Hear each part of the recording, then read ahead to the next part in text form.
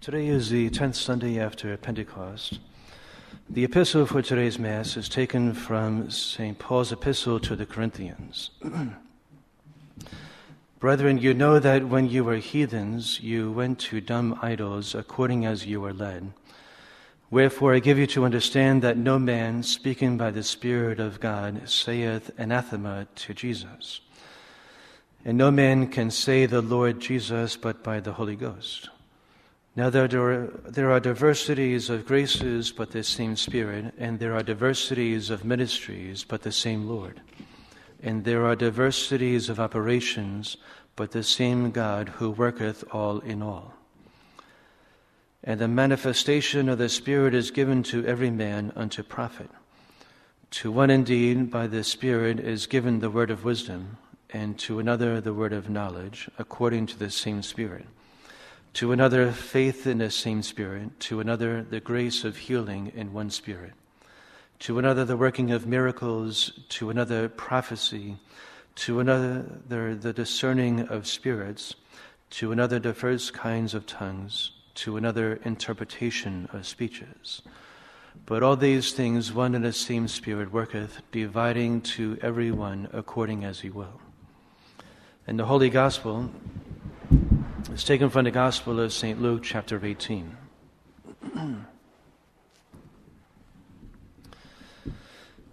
At that time, Jesus spoke this parable to some who trusted in themselves as just and despised others. 2 men went up into the temple to pray, the one a Pharisee and the other a publican. The Pharisee, standing, prayed thus with himself, O God, I give thee thanks that I am not as the rest of men, extortioners, unjust, adulterers, as also is this publican. I fast twice in a week, I give tithes of all that I possess. And the publican, standing afar off, would not so much as lift up his eyes towards heaven, but struck his breast, saying, O God, be merciful to me, a sinner. I say to you, this man went down to his house justified rather than the other, because everyone that exalteth himself shall be humbled, and he that humbleth himself shall be exalted. Thus are the words of today's Holy Gospel.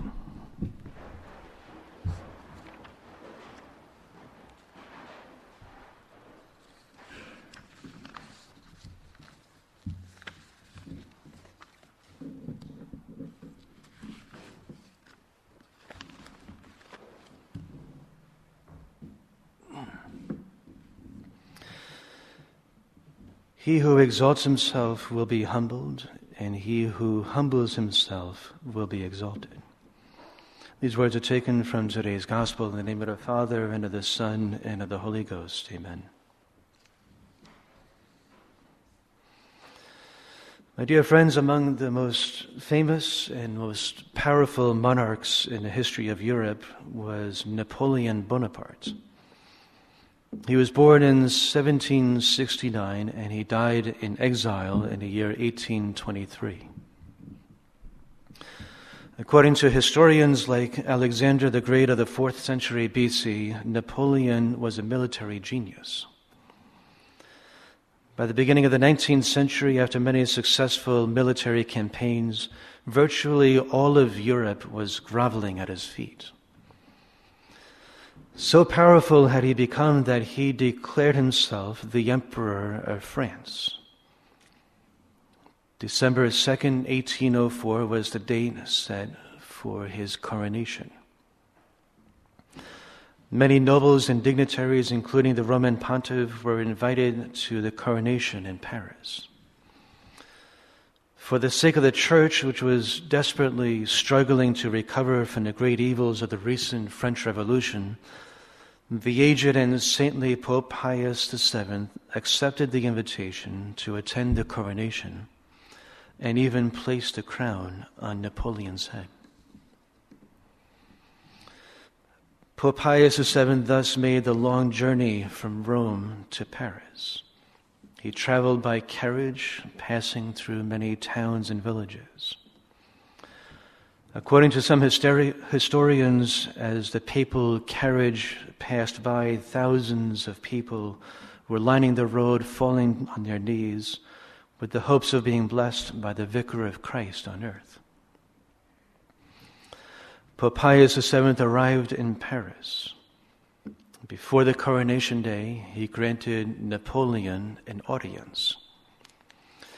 It was at this audience that Napoleon tried to persuade the pontiff to move the papal throne from the ancient city of Rome to Paris. And so with high-sounding language and energetic gestures, Napoleon set before the Holy Father the apparent advantages of such a change. In reply to Napoleon's convincing arguments, Pope Pius VII stood firm and said no. For you see, my dear friends, Napoleon's scheme was to control the Pope and use the Church to his advantage.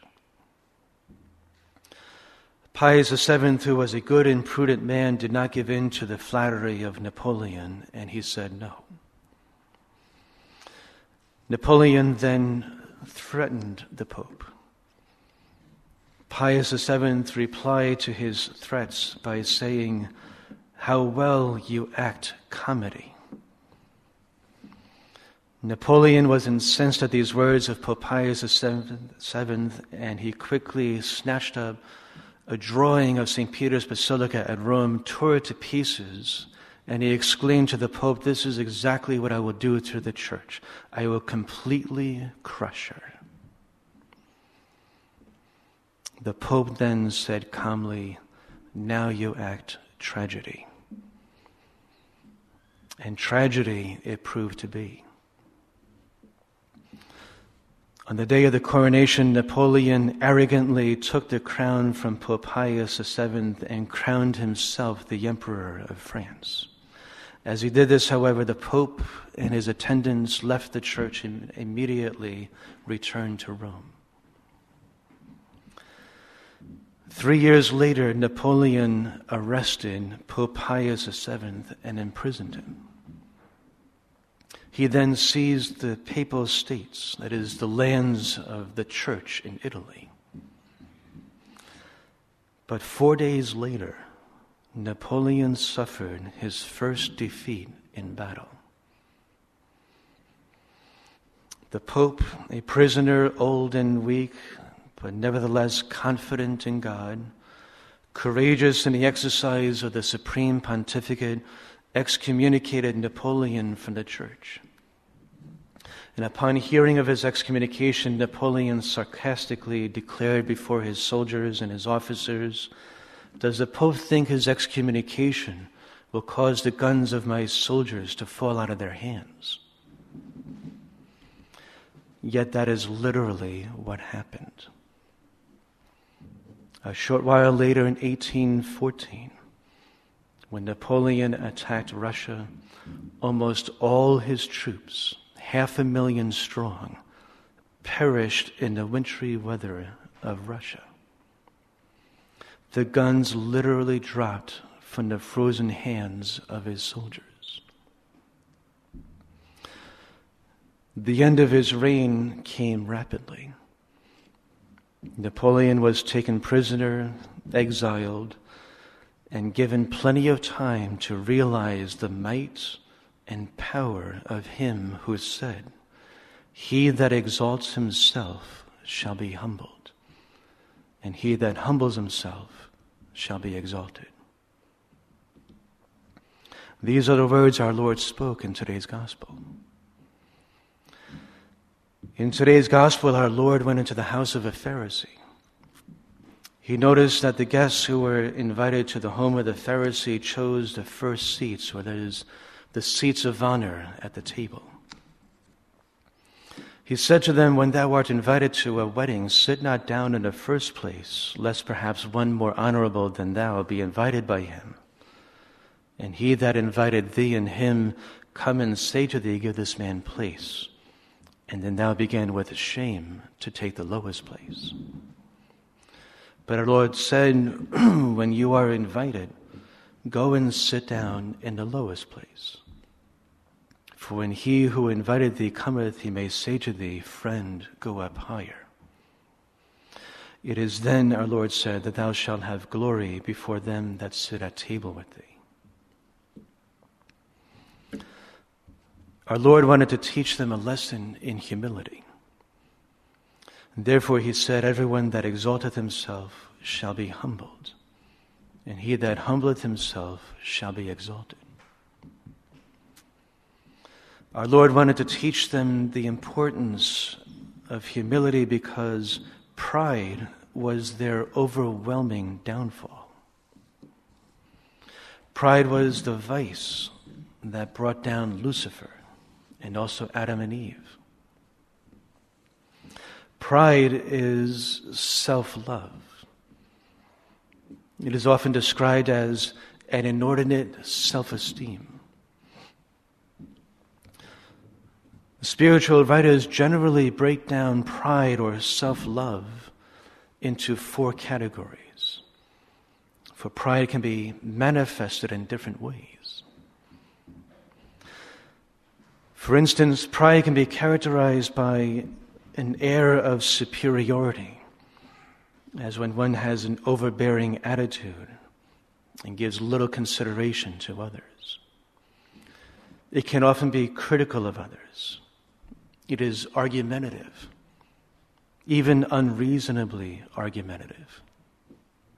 For example, when one knows that he is wrong, but hates to admit it.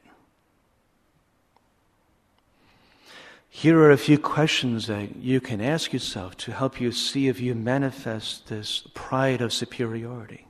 You can ask yourself, do I have a superior attitude in thinking, speaking, or acting with my friends, my family, with those with whom I work? Am I bossy? Do I refuse to see the good in others? Am I stubborn in defending myself?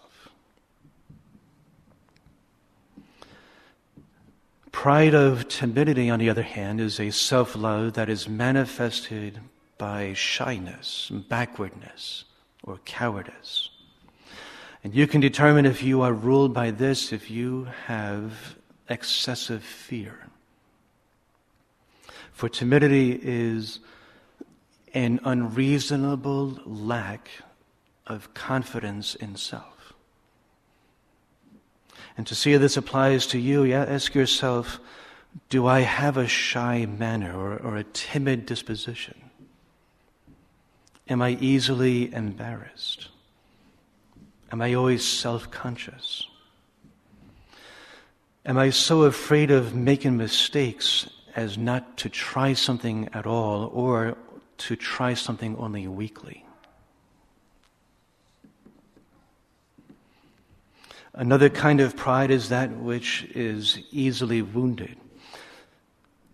Someone with pride of sensitivity is quickly hurt.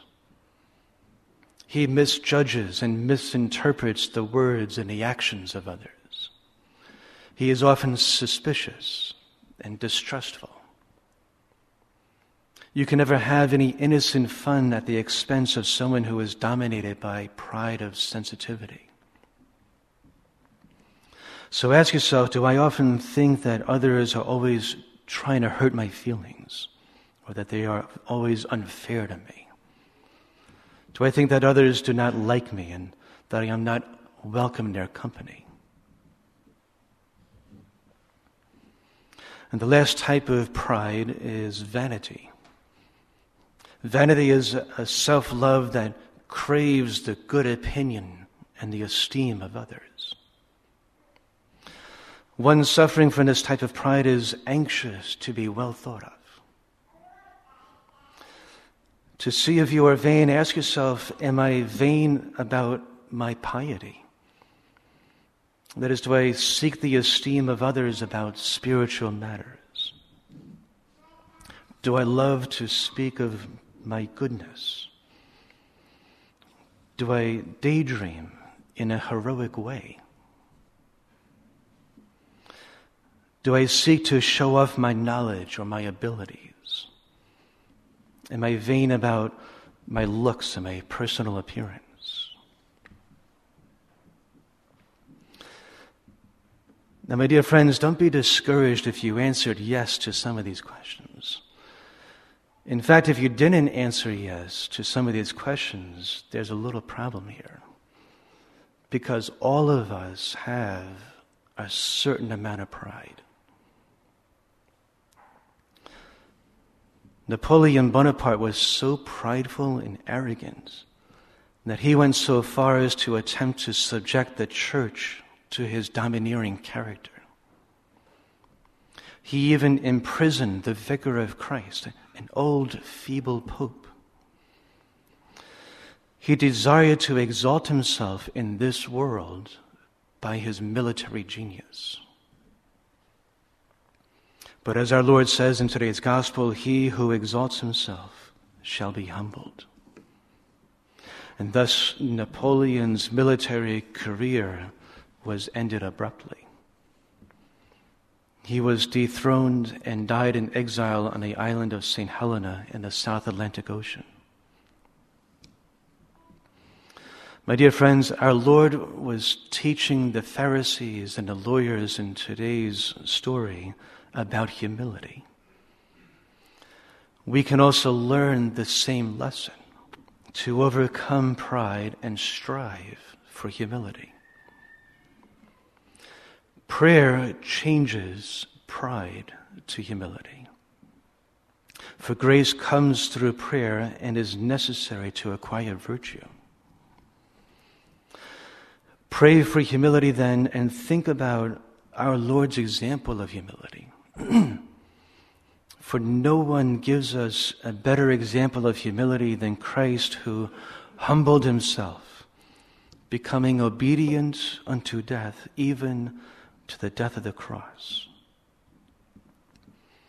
And to fight against pride, also strive to accept humiliations when they come. Accept them with cheerfulness. To gain humility, the opposite virtue of pride, strive to be cheerful in the face of adversity.